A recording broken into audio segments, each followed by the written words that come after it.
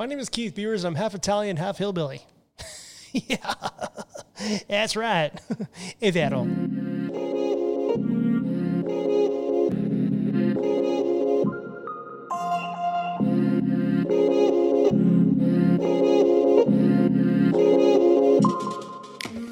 What's going on, wine lovers? Welcome to episode 12 of VinePair's Wine 101 podcast. My name is Keith Beavers, and I'm the Tastings Director of VinePair.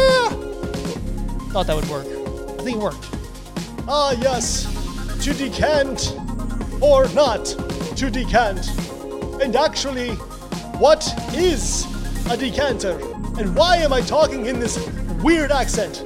Let's talk about decanters. This episode of Wine 101 is sponsored by J Vineyards and Winery. For over 30 years, J Vineyards and Winery has developed a reputation as one of the top sparkling and varietal wine producers in California. With styles from bright and bubbly to bold and complex, J wines offer remarkable range and exceptional craftsmanship that you'll want to share. J has come to be known for its celebrated estate vineyards, contemporary winery, and world-class hospitality. Uncork joy with J and let life bubble over. So you're like, okay, great. I know what kind of stemware to get. I know what kind of glassware. This is really awesome. Thank you so much, Keith, for breaking that down for me. But what about this big thing that I see all around called a decanter? Like, what does it do? Do I need it? What do I spend on it? What is this thing? What is going on? See, decanters are really cool. I love decanters. I think they're so fun. Their functionality is awesome. They look great. They're awesome. You don't really need one at all, but having one is kind of a cool thing to have. But if you don't have storage, it's totally fine because there's ways to decant wine without buying the big fancy stuff. Just like glassware, the big fancy stuff is awesome, but the simple stuff works just as well as the big fancy stuff. Same thing, because it comes down to one thing. What is the decanter's function is to aerate wine, which we're going to get into in a second. What we know is the glass, the sexy decanter we see on the VinePair shop today really began as just a necessity from antiquity forward. I guess what I'm trying to say is people have always had to house their wine in some kind of vessel because there weren't bottles. And they weren't always glass because, as we talked about last episode, glass took a minute to kind of figure its stuff out. So there were earthenware jugs that would be used. There was Chinese porcelain that was used in like the 17th century. They all had stoppers on them because this is what you put your wine in. And you didn't want bugs in it and you didn't want it to really go bad. So you tried everything you could with putting a stopper on it. And these weren't really for optimal anything so much as they were just for functionality. Because the verb decant, or to decant, it just means pouring liquid from one vessel to another vessel without disturbing any sediment from the initial vessel. So before bottles were commonplace, and before modern technology in winemaking, wine was housed in these vessels with a stopper on them, and whatever throw off or sediment was in the wine would settle to the bottom, and then they would decant the wine into glasses. And that's how the decanter kind of came to be. So it seems like it wasn't really about aeration, which we're going to get into, more so than it was about just making sure that you had a clean wine to drink without any junk in it. And the first kind of glass style decanter or carafe that we saw was from the English when they started using carved rock crystal to make their decanters. And you can see that still to this day, mostly with whiskey. You see those crystal decanters that whiskey is held in. Well, that was also for wine at one point. Today, though, because of modern technology, we don't really need the decanter to separate sediment from wine to drink it without the junk. Now, we do when we buy very old wine or wine that's being aged because of the throw-off that we talked about in the first couple episodes. And then, yeah, you're going to want to decant that.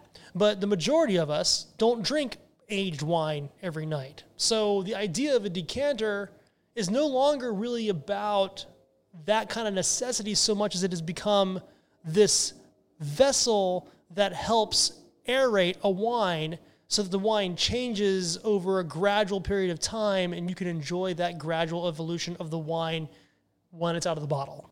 When reading about the history of decanters, or just kind of looking around at decanters throughout the ages, if you will, The one that really sticks in my mind is the one from the late 80s that was developed by Chateau Latour from Bordeaux.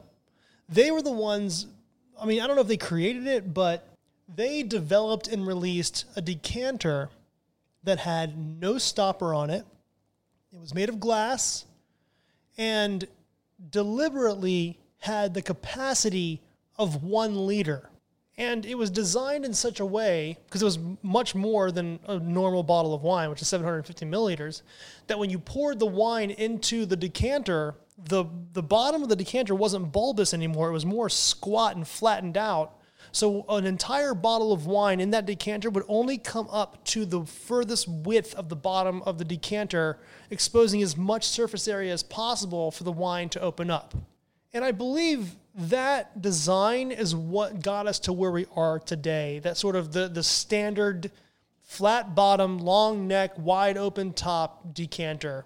I know you know that they come into all wild different shapes and sizes. So today, no matter what style, size, or design of a decanter you get, its primary function is to aerate the wine, which is crazy. It's almost the reverse of its initial functionality. We were saying that wine was kept in the decanter so that, sediment would fall. When you decanted wine from that into a glass, the sediment would stay in the decanter. Nowadays, the decanter is used to pour clean wine from the bottle that has sediment into the decanter. That's why we use it for older wines, because older wines have more throw off. And what's really cool is it's thought that the standard wine bottle, like a Napa Cab bottle or a Bordeaux bottle, so they're called Bordeaux bottles with those tall bottle with shoulders, is that it's when you're pouring that bottle into a decanter, the shoulders of that bottle are meant to catch any sediment that gets to the front of the bottle, so only wine can get through the neck into the decanter. Huh?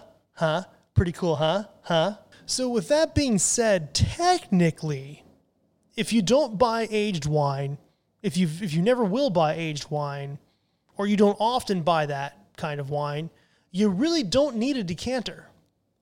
But one of the things I find so mystifying and beautiful about wine is the wine's evolution under the attack of oxygen.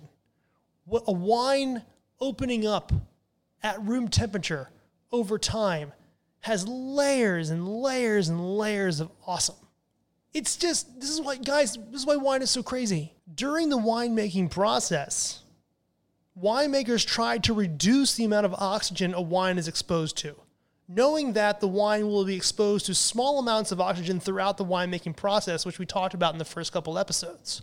You don't want to feed the acetobacter because it will turn the wine into vinegar. And here's a clincher. Every open wine is on its way to vinegar.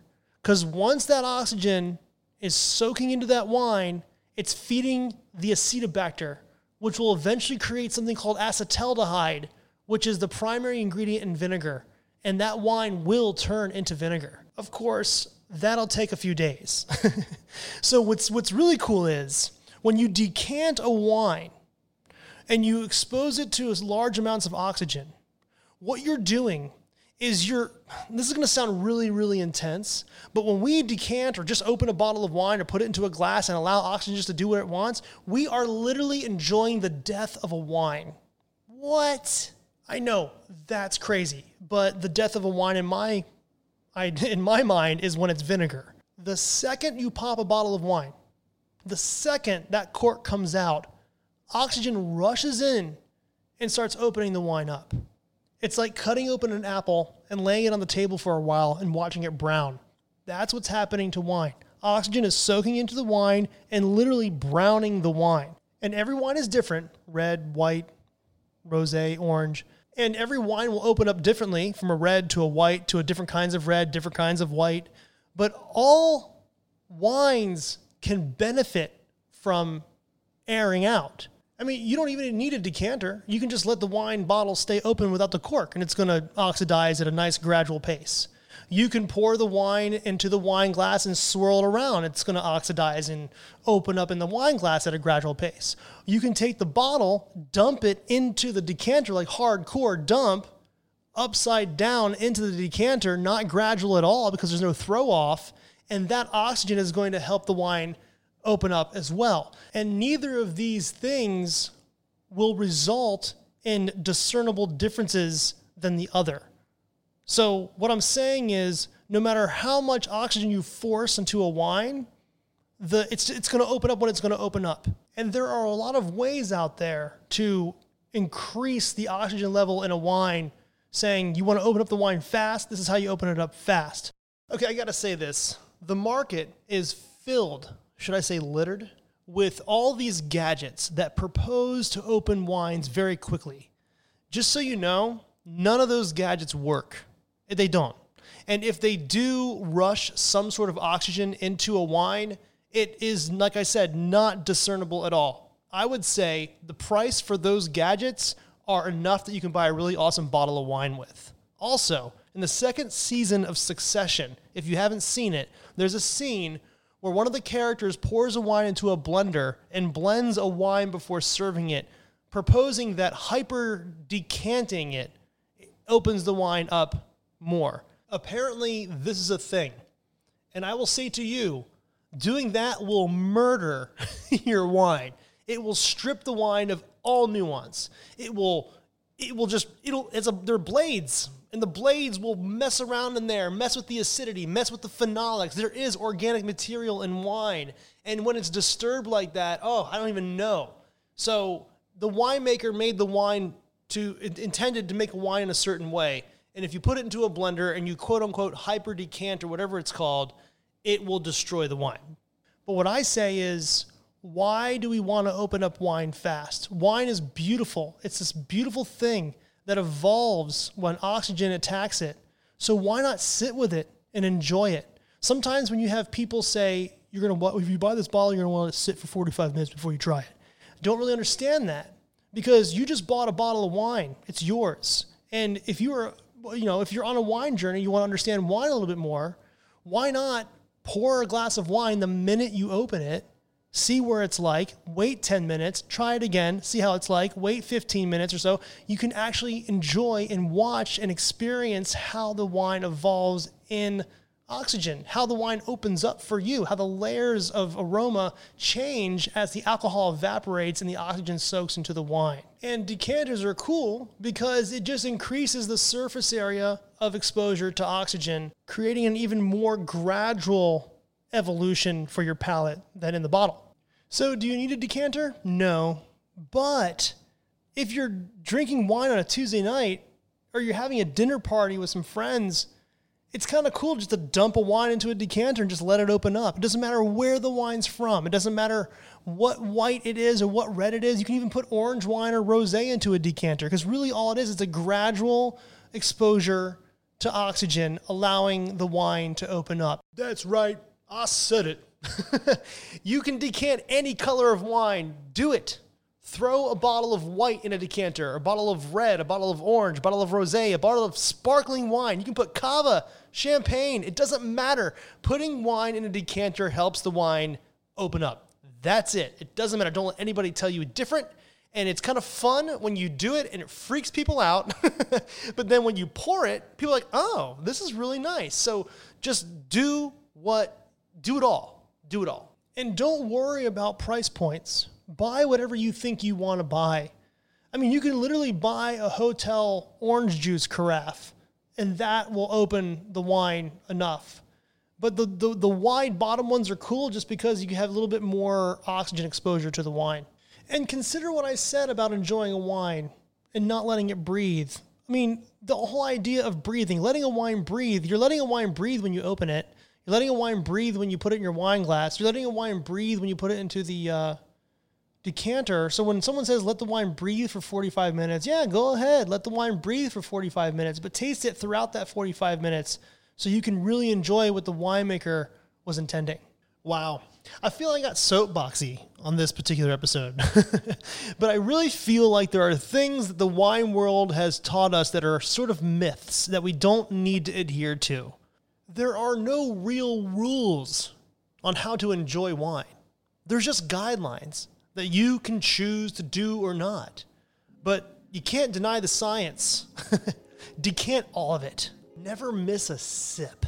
You know, never miss a sip of your wine. Never miss what it wants to tell you. If you're picking up what I'm putting down, digging what I'm saying, go ahead and give me a rating on iTunes or even write a review if you like to type. Tell your friends about this podcast and just get people subscribed to get it on up there so everybody can learn about wine.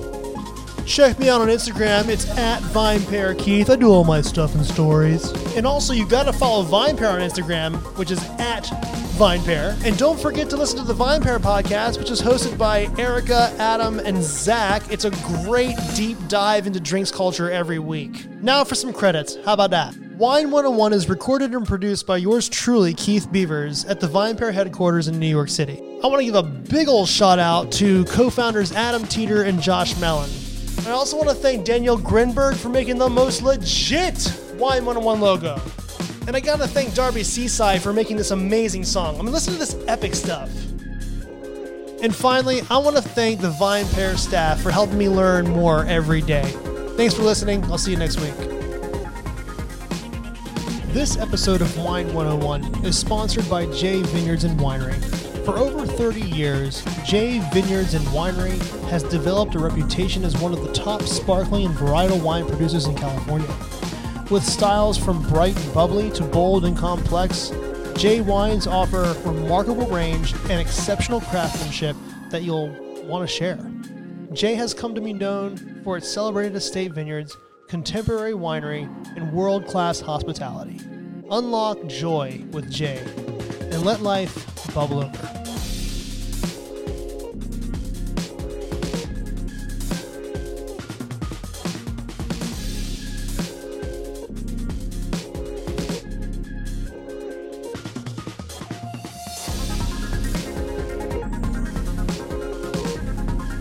I mean, I wish this song was on Spotify. It's so good.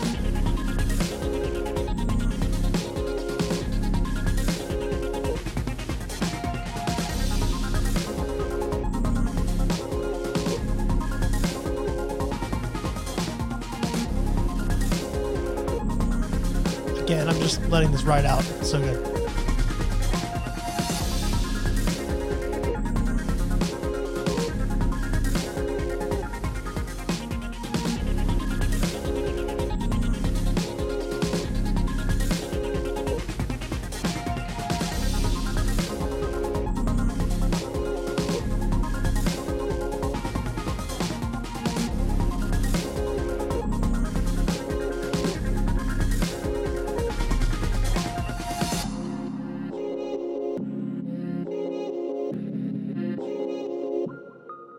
Right?